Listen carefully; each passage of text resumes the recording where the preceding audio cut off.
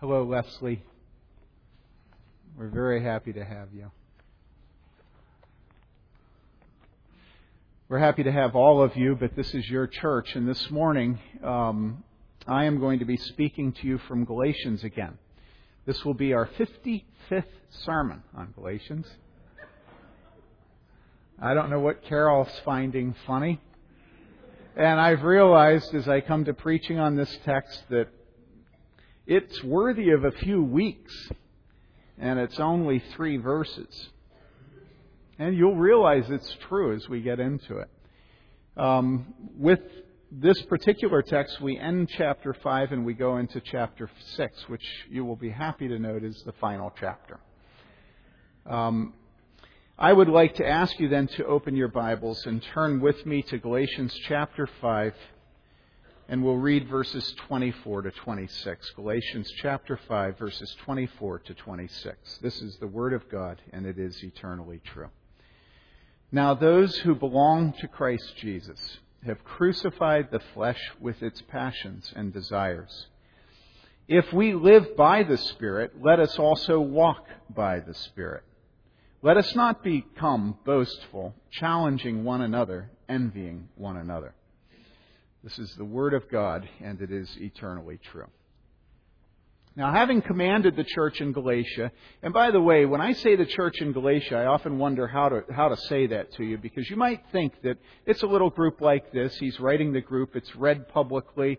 The elders and the pastors pore over it, and that's what we're talking about. But most likely it's not true. Most likely there were a number of churches in Galatia, and this was sort of a round-robin letter. And it was passed between them, okay? But he is speaking to the church in Galatia, and there were certain characteristics of that church. You know, if you go overseas, there are certain characteristics of Americans. And people know what the characteristics are. They're not stereotypes, they're not generalizations, they are, but they're true. And there are certain characteristics of a church in a particular geographical area. And so Paul is writing these Christians, and he's commanded them to walk by the Spirit, and then he set down a list of the fruit of the Spirit. And we saw in verses 22 and 23, the fruit of the Spirit is love, joy, peace, patience, kindness, goodness, faithfulness, gentleness, and self-control. And then the Apostle Paul picks up the larger theme of the book of Galatians as a whole, namely the division that was caused in that church by the false shepherds of circumcision. All right? That's the theme of the book of Galatians. Those who were troubling the Galatians, if you look at verse 12, you see him referring to those who trouble them, were causing division in the church, and this is why the works of the flesh that Paul names in verses 19 to 21 emphasize so heavily the sins of division. These false apostles were using the doctrine of circumcision, and all that meant, they were using this to divide the church, all right? Their goal was to divide the church. And so the Apostle Paul emphasizes in the fruit of the Spirit the things that lead to unity, and in emphasizing the fruit of the flesh, the deeds of the flesh in verses 19 to 21, he also emphasizes the things that lead to division. And you'll see there in verse 20 that he lists enmities, strife, jealousy, outbursts of anger, disputes, dissensions, factions, envying. And then he ends by saying, what about these things? He ends by saying, those who practice such things are not helpful to the church. Those who practice such things, we all practice such things. We all just need to be encouraged to not practice such things. Those who practice such things are good Christians just like the rest of us, but they need to be encouraged to not live that way.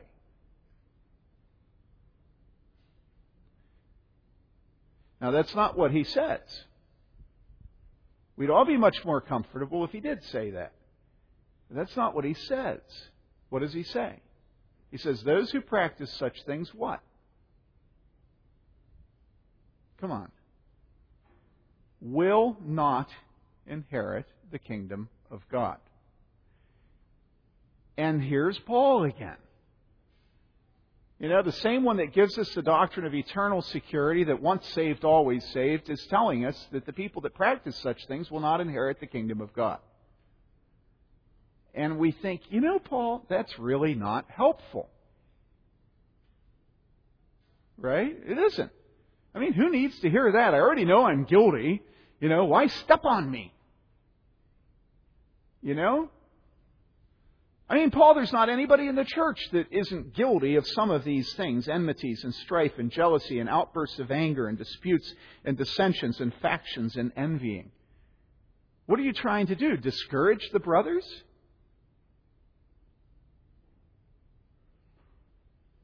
And you see, we never, ever, ever want to submit to the Holy Spirit.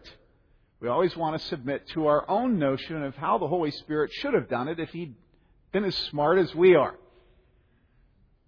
And this is my basic hermeneutic about the approach to Scripture.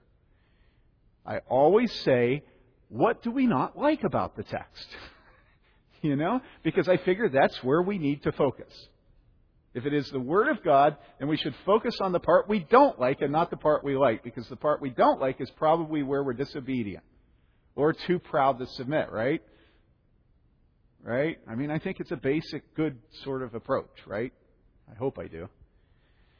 And so here Paul ends this list by saying those who practice such things will not inherit the kingdom of God. Now, we've studied the book of Galatians, and it's clear the church in Galatia, the church Paul is writing to, has a number of men who are not demonstrating the fruit of the Spirit, but rather these works of the flesh. And so after Paul lists the works of the flesh in verses 19 to 21, and then the fruit of the Spirit in verses 22 and 23, he returns to his work of building the unity of that church. Look back at verse 15 and you'll see what his larger concern is. In verse 15 you see what it is. He says, "But if you bite and devour one another, take care that you are not consumed by one another."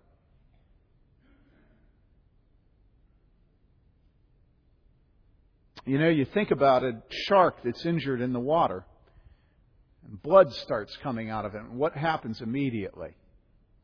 The other sharks turn on it and they consume it. And this is an exact description of many elders' meetings that I've been in. One person shows some weakness and the others devour him. Last week I spent a number of hours on the phone with a pastor in a church where the church had to release somebody who was an employee of the church for things that were quite serious.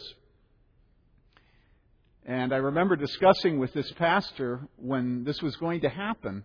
I remember discussing with him about what would happen after they released this employee. And we talked about the tension it would cause among the board of elders, the tension it would cause in the church, the misunderstanding of the people in the church. There was no other way. It had to be done. But we knew it wouldn't be accepted. Well, now, months later, what's happened is some of the people in the church have gone to one of the key elders and have talked to him and are quite upset over what happened, what the elders did. Well, that man now is questioning whether the elders did what was right. And so what does he do? Does he come into an elders board and say to the elders board, "Men, I've grown weak in this decision, and I want you to remind me why we made the decision. We prayed. Help me. I'm weak." No, that's never how it happens, is it?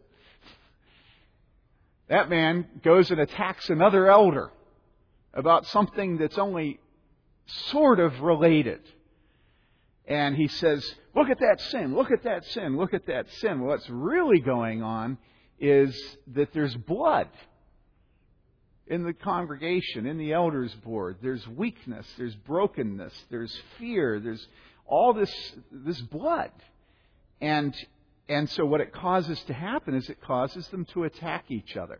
I remember being in an elders meeting a number of years ago where the habit with those elders meetings was to go for 4 to 6 hours every time we met. And to just fight and fight and fight and fight and fight. And it had been going on for years. It was such a problem that they had to meet every week because they didn't have enough time to fight once a month. It's true. And they had to start early. Started the elders meetings when I got there at 4 in the afternoon. I remember one time one of the elders reading this verse. This verse, but if you delight and devour one another, take care that you are not consumed by one another. And, I talk about elders' meetings, and all I'm talking about are the same things that go on in your marriage and in your home. The truth is, husbands and wives bite and devour each other. The truth is, our children do it. We do it in cars. That's why they have traffic cops. The courts are filled with it. We do it. This is who we are. Bob's house has biting and devouring of one another. You do it in the pews. You look at other people and the whole worship service is ruined because you find yourself envying them as you sit down to worship. And we bite and we devour one another. And so this is the context that the Apostle Paul is dealing with these Galatians. Now, how does he deal with the fact that they're biting and devouring each other? Well, he deals with it in two ways. First, he deals with it by correcting their false doctrine, and then he deals with it by correcting their false practice. There's always a two-prong to this. Something that they believe that's wrong, they shouldn't believe it, or something they don't believe that's right and they should believe it, and something they're doing that they shouldn't be doing or that they're not doing that they should be doing. He starts with the doctrine. Very heavy emphasis in Galatians on doctrine. Doctrine, proper doctrine, leads to unity. All right? Where there is disunity, it's typical that there is both something that you're believing that's wrong or something that you're doing that's wrong. All right? I should say not or. And so he starts with the doctrine, and he has a long section about the doctrine of Christ's righteousness. That it's not our self-righteousness, that we can't be circumcised, return to the law, and think we can stand before God. We can't do it. But now, at the end of the book, he turns to practice. It's called orthodoxy, orthopraxis. All right? He turns to how we live with each other, and he says, if you keep biting and devouring each other, then there's going to be nothing left of you. And here we're in the section where he's talking about the practice. And he says, at the end of verse 21, he's listed the fruit of the flesh, the things that the flesh produces, and he says, those who practice, I forewarn you, just as I have forewarned you, that those who practice such things will not inherit the kingdom of God. So what this shows us is that the Apostle Paul did not warn them once about this, but that he was in the habit of warning them. I have warned you, I now warn you again. Those who practice such things will not inherit the kingdom of God. So much is at stake in this division in that church and in this battle at the center of the Galatians church. And Paul hits hard against the division. Now, a lot of people comment about the book of Galatians how the Apostle Paul assumes that those caught in the many errors that filled that church are nevertheless believers. And they point out that Paul treats them as Christians, not as unbelievers. But I want you to notice our text. Paul keeps the pressure on with a little word that's at the very center of the text we're studying this week.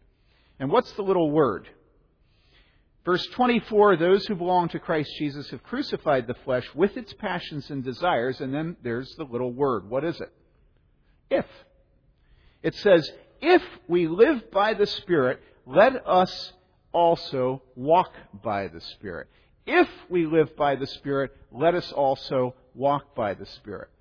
Now, one translation, I believe that it is the NIV, but I could be wrong about this, translates it not if, but since.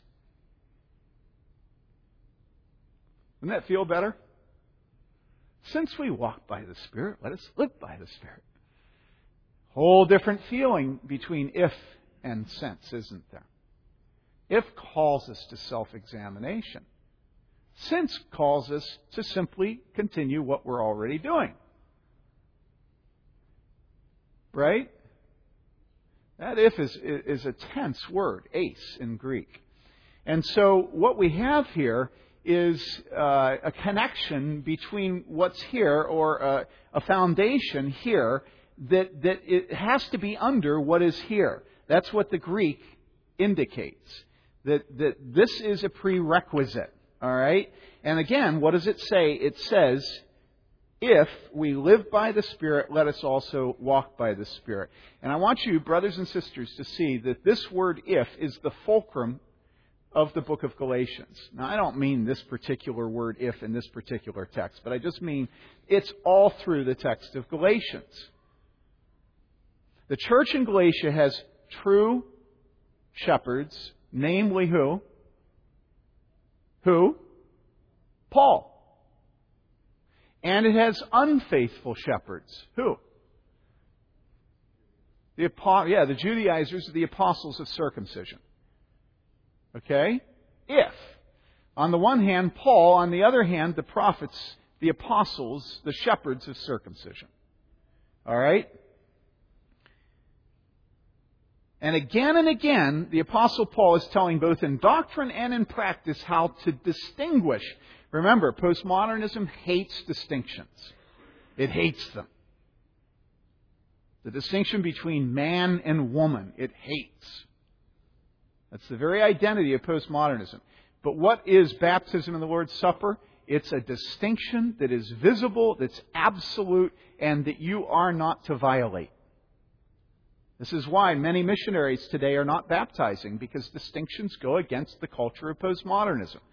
And they don't want to have the church make it clear who is saved and who is not saved, who is born again and who is not born again. All right? But the Apostle Paul is real big on distinctions, and the whole book of Galatians is focusing on how, both in what you believe and what you do, you're able to see the difference between the people of God and the people of Satan, of the world, of the flesh, the people who are not saved. And so here we see that he's going on and making this distinction.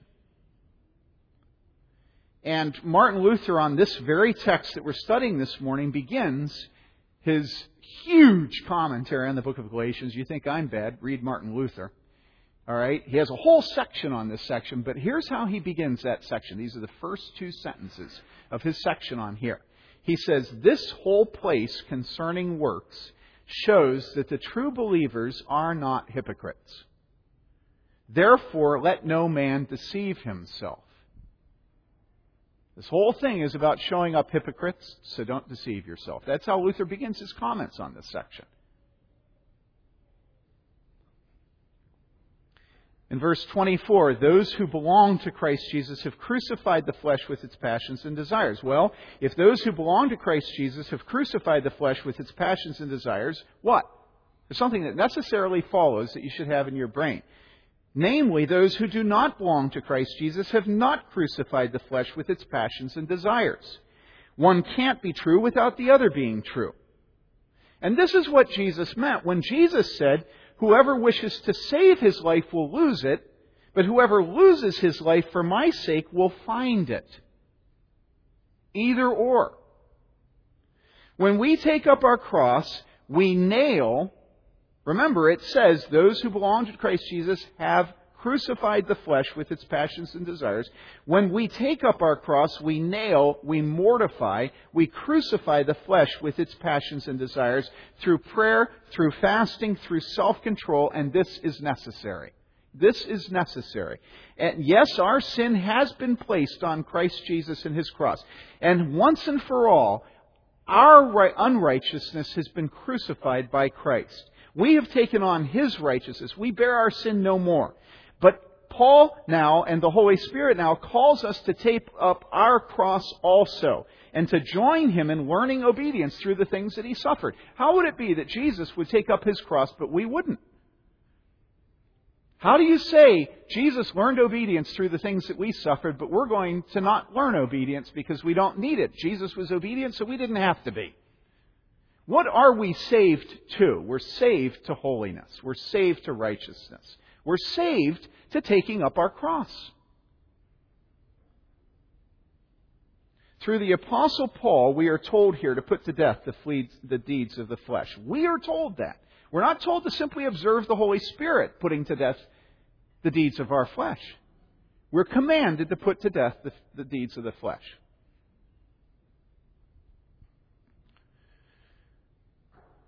It's quite true that this is only possible through the power of the Holy Spirit, but it's also quite true that this is the work that our Lord Jesus has saved us to. We are to be a holy people, and we are commanded by Him to participate in the work of His Spirit in us, putting to death the deeds of the flesh. The Holy Spirit states as much without any double talk in verse 24. Those who belong to Christ Jesus have crucified the flesh with its passions and desires. And it is those who are alive in Christ who live by the Holy Spirit, who therefore also walk by the Holy Spirit. If we live by the Spirit, let us also walk by the Spirit. Let us not become boastful, challenging one another, envying one another. So the same question is asked here in a number of ways. Do we belong to Christ Jesus? Have we crucified the flesh with its passions and desires? Do we live by the Spirit? Do we walk by the Spirit? Or rather, are we boastful, challenging, and envying one another? And so all through the book of Galatians, Paul is presenting two ways. And he is forcing a good and a healthy and a true and a peaceable division within the Galatian church. How does that happen?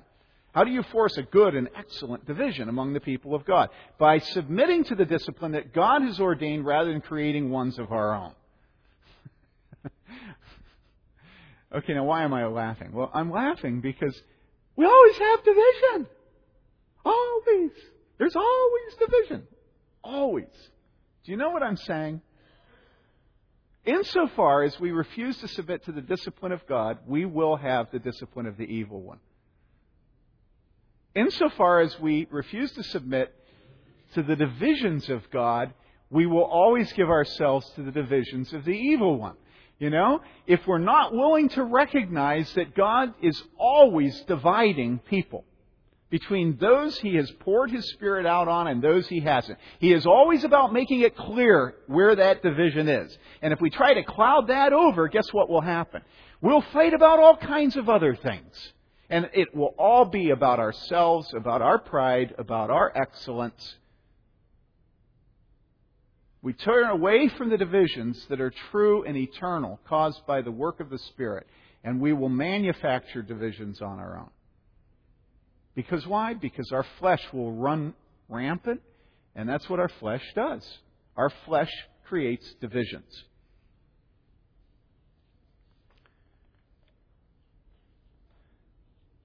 I want to list a few of the divisions that are true, which are spoken of in Scripture. In the book of Galatians, there is the way of death and the way of life, the way of cursing and the way of blessing, the way of the righteousness of the flesh, namely circumcision, and the way of the righteousness of Jesus Christ. The way that brings the approval of man, namely the false apostles. The Apostle Paul, though, says what? He says, I only want the approval of God. The way that brings the approval of God. The way of hypocrisy, the way of true salvation, the way of being made right before God by the works of the law, the way of being made right before God by faith in Jesus Christ. The way of the flesh, the way of the Holy Spirit, the way of the one who is a slave to demons, the way of the one who is an adopted son of God. The way of the bondwoman and the way of the free woman. The way of the bondwoman's son Ishmael and the way of the free woman's son Isaac. The way of those who are severed from Christ and the way of those who are united with Christ. I'm just haphazardly tripping through the book of Galatians and showing these consistent divisions that the Apostle Paul is making. It is always either or. It's one or the other.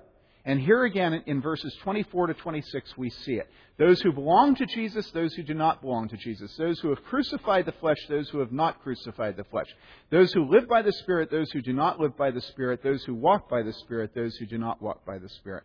So if a man were to tell us that Galatians is written to a church in very bad trouble and that Paul doesn't call the legitimacy of that church as a true Christian church into question, and so we ought not to call the legitimacy of a church into question today either. It's not exactly a true summary of what Paul says in Galatians, is it? Apostle Paul is not making a theological statement about whether there are any false churches here. The Apostle Paul is dealing with a group of Christians. And he's running the meat cleaver through them. And he's saying, which side are you on? And the book of Galatians is completely about choosing sides. I mean, everything about it is about choosing sides. Every time we look at the book of Galatians, you are called to choose one side or the other.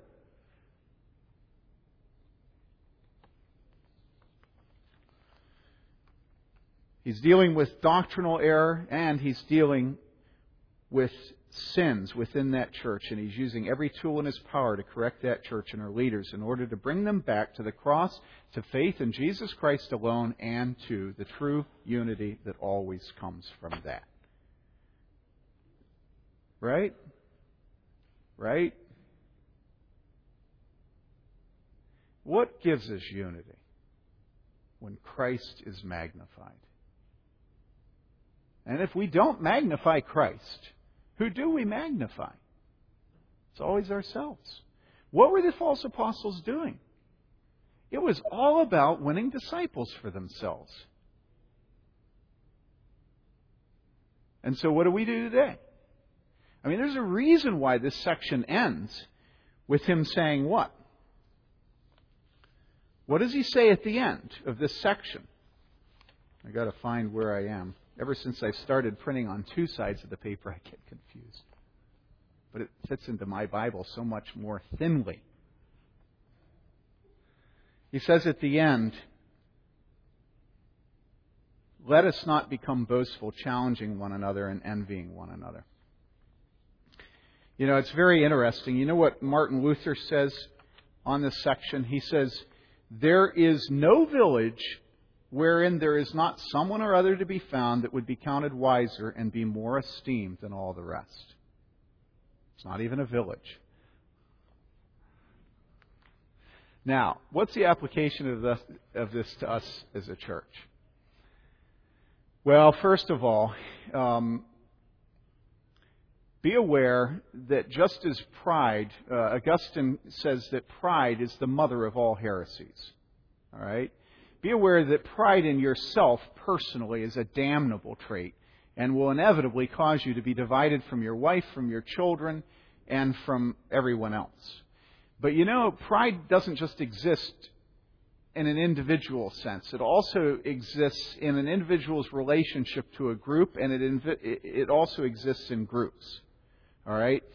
One of the applications of this is that if you find yourself resenting not getting the honor you think is due in your marriage and in your home and in this church, be careful. Because your sense of envy of how other people get honor and you don't will easily be the thing that drives you out of your home, out of your marriage, and out of a church. You understand what I'm saying? If you don't think you're being honored by your wife or husband the way you deserve to be honored, this is behind an awful lot of divorce. Now, let's come to the church. I could go on. I told you this is easily 3 weeks of sermons. I could go on for a long time about how envy and jealousy and pride divide churches. And so you think, well, yeah, you know, churches can divide and one group goes off here and another group stays there. I'm not talking about that. I'm talking about the people who leave a particular fellowship. Why do they leave a fellowship? Almost always it is pride. Pride is the mother of heresy, of schism. Now, what kind of pride would cause somebody to leave a church? Well, if somebody doesn't think that their gifts have been recognized, and so they split. They're not going to stick around. They're going to go to a church where their gifts are recognized. No. No, that's not what happens. They don't go to a church where their gifts are recognized. What they do is go to a church that's large enough that the lack of recognition of their gifts isn't so painful. I mean, do you understand that? You know, find an anonymous place where you can camp out and then you don't have to take anything personally. And I would guess that's 50% of the growth of megachurches in America today. People don't have to take anything personally because they don't have any expectations, because you show up, you can stay in your car, there's a screen, you know. Well, how else? Well, another way is people leave a church because the church isn't growing the way they think it should grow, and it's humiliating to be at a church that isn't growing the way the megachurches are. Doesn't reflect well on you. What kind of taste do you have? You know? You shop at Walmart? You know? Where the parking lot's dirty? You know? What kind of church are you at? Oh, that church. Yeah, that church. It's real quiet in this room right now. It's so humiliating to not be a part of the boom environment of megachurches, you know?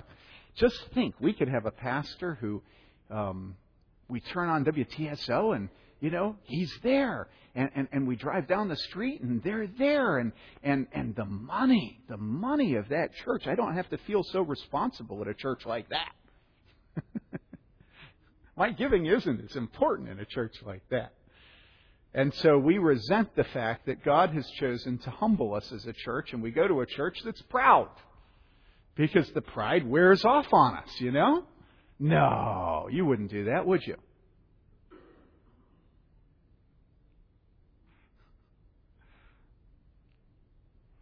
I know you don't like it when I smile at times.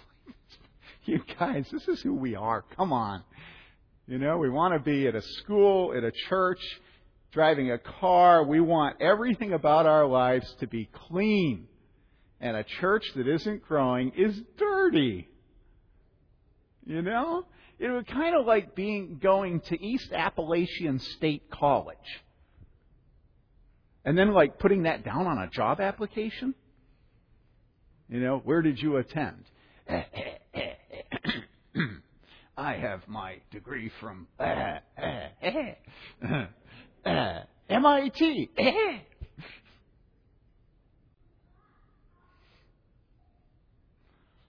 Are you? East Appalachian State College, Junior College, East Appalachian Junior College, outside of Hazard, Kentucky. That's what it's like to be at a church that's small today, isn't it? And so people say to themselves, ain't for me. We must be doing something wrong. What are we doing wrong? Well, I can tell you a whole bunch of things we're doing wrong. I talked to my son about one of them right before I came up here. There's a lot of wrong things. But let me ask you the question. Why do you think God has us in a church that is small? I know why. You have a guess? Do you know what Jesus says to us when things are going well? Particularly pastors. You know what He said? He said, what? Woe, what? Woe unto you when what? All men speak well of you. You know what? Your pastors are principially committed. Your elders are principially committed to doing things that will cause people to speak evil of them. Not because they want to be spoken evil of, but because they know that when they remove themselves from the harness of faithfully witnessing to what God says, that then men will speak well of them and something's wrong. You think something's wrong when a church is small? I'll use a little phrase that we have in our home, and it requires a story. Hannah was riding in the car with my cousin John DeWalt, whose father was a huge muckety-muck in the Gideon's organization. His wife was Gideon's. And so John was describing to Hannah the fact that his father was a Gideon. And Hannah listened to this, and Hannah got very, very confused. And finally she looked at John and she said, "Why are you saying that about your father?" And John said, "What?" And Hannah said, "Well, I don't think it's respectful." And John said, "Well, what?" And what it came out was that every time John said his dad was a Gideon, Anna thought he was saying his dad was an idiot. And so we look at each other in our home and we say, "What are you, a Gideon?" Okay, so here's my question to you as a church. You want to be successful? You want elders and pastors that no man ever speaks evil of? What are you, a Gideon? It can't happen. We are not here for all men to speak well of us. Now, we might make errors where we're spoken evil of. I might be resented because I passed somebody in a no passing zone. That's easy to believe. And that's no credit to me. But man, when you have David Carell standing up at the city council meeting saying no to the promotion of sexual perversity in this community, and you're not proud of him, I say to you, you need to go to a mega church. Do you understand me? This is not that church. Why? Because we fear jealousy and envy and pride. And we fear when all men speak well of us, because we fear God. And we see the paths, and we know what those paths are. And on the left hand, there is those who do not walk according to the Spirit, whom all men speak well of. And on the right hand are those who are broken and sinful and repenting. The first of the 95 Theses and the last two of the 95 Theses, all of them say that the Christian life is a life of repentance. And so what do we do as elders? We repent. One final story and I'll end. I promise. A week ago I was at a soccer game. And you know how I'm preaching on evangelism, right? And so that means that I'm leading by example, right? Wrong. So I'm at this soccer game, and this is, of course, something I shouldn't tell you, because I want you to have me high and lifted up in my train filling the temple, But I'm at this soccer game, and there's a fairly quiet man on Taylor's soccer team, or his son is, and he turns to me with a number of the other cool dude men. We're all sitting together. The wives are here, we're over here. And he says to me, "So what's going on with that building of yours?"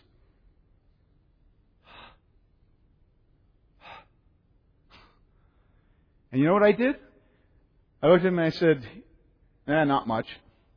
And he looks at me and he says, so what's happening? I say, it's going okay. And I look away. It's clear to him that I don't want to talk to him.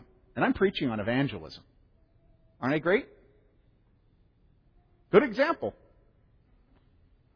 So I leave, and I get thinking about it. You know what I was doing? I was humiliated. Because every time we tell this community we're going to do something, what happens? We don't do it.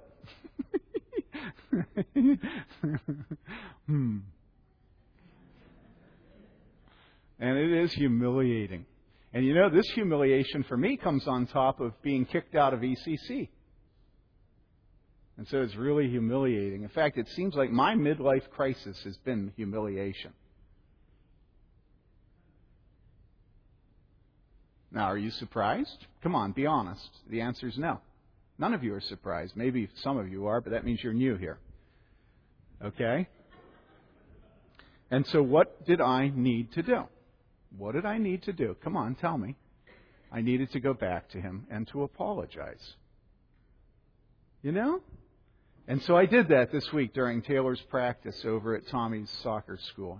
I sat down next to him, started once, but didn't have the guts to continue it. But then I started again, and I told him, "I'm sorry for the way I brushed you off last week." I said, "The truth is I'm humiliated." Well, guess what? Turns out he's just started a new career, not a new career, but at a new institution, and they're just opening up a commercial loaning division. And the reason he was asking was he wanted to know whether we'd run into banking problems and might be able to help.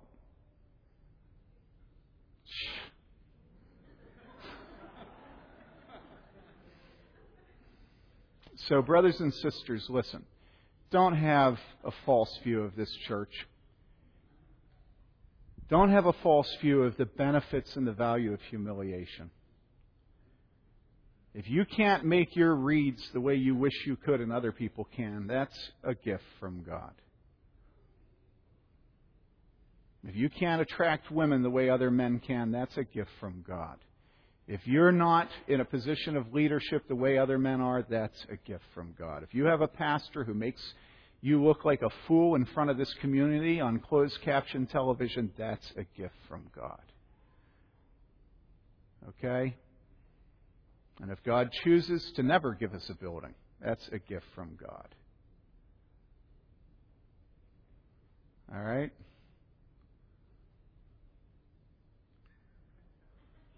And now we're out of time, so stand up and I'll give the benediction and we'll leave.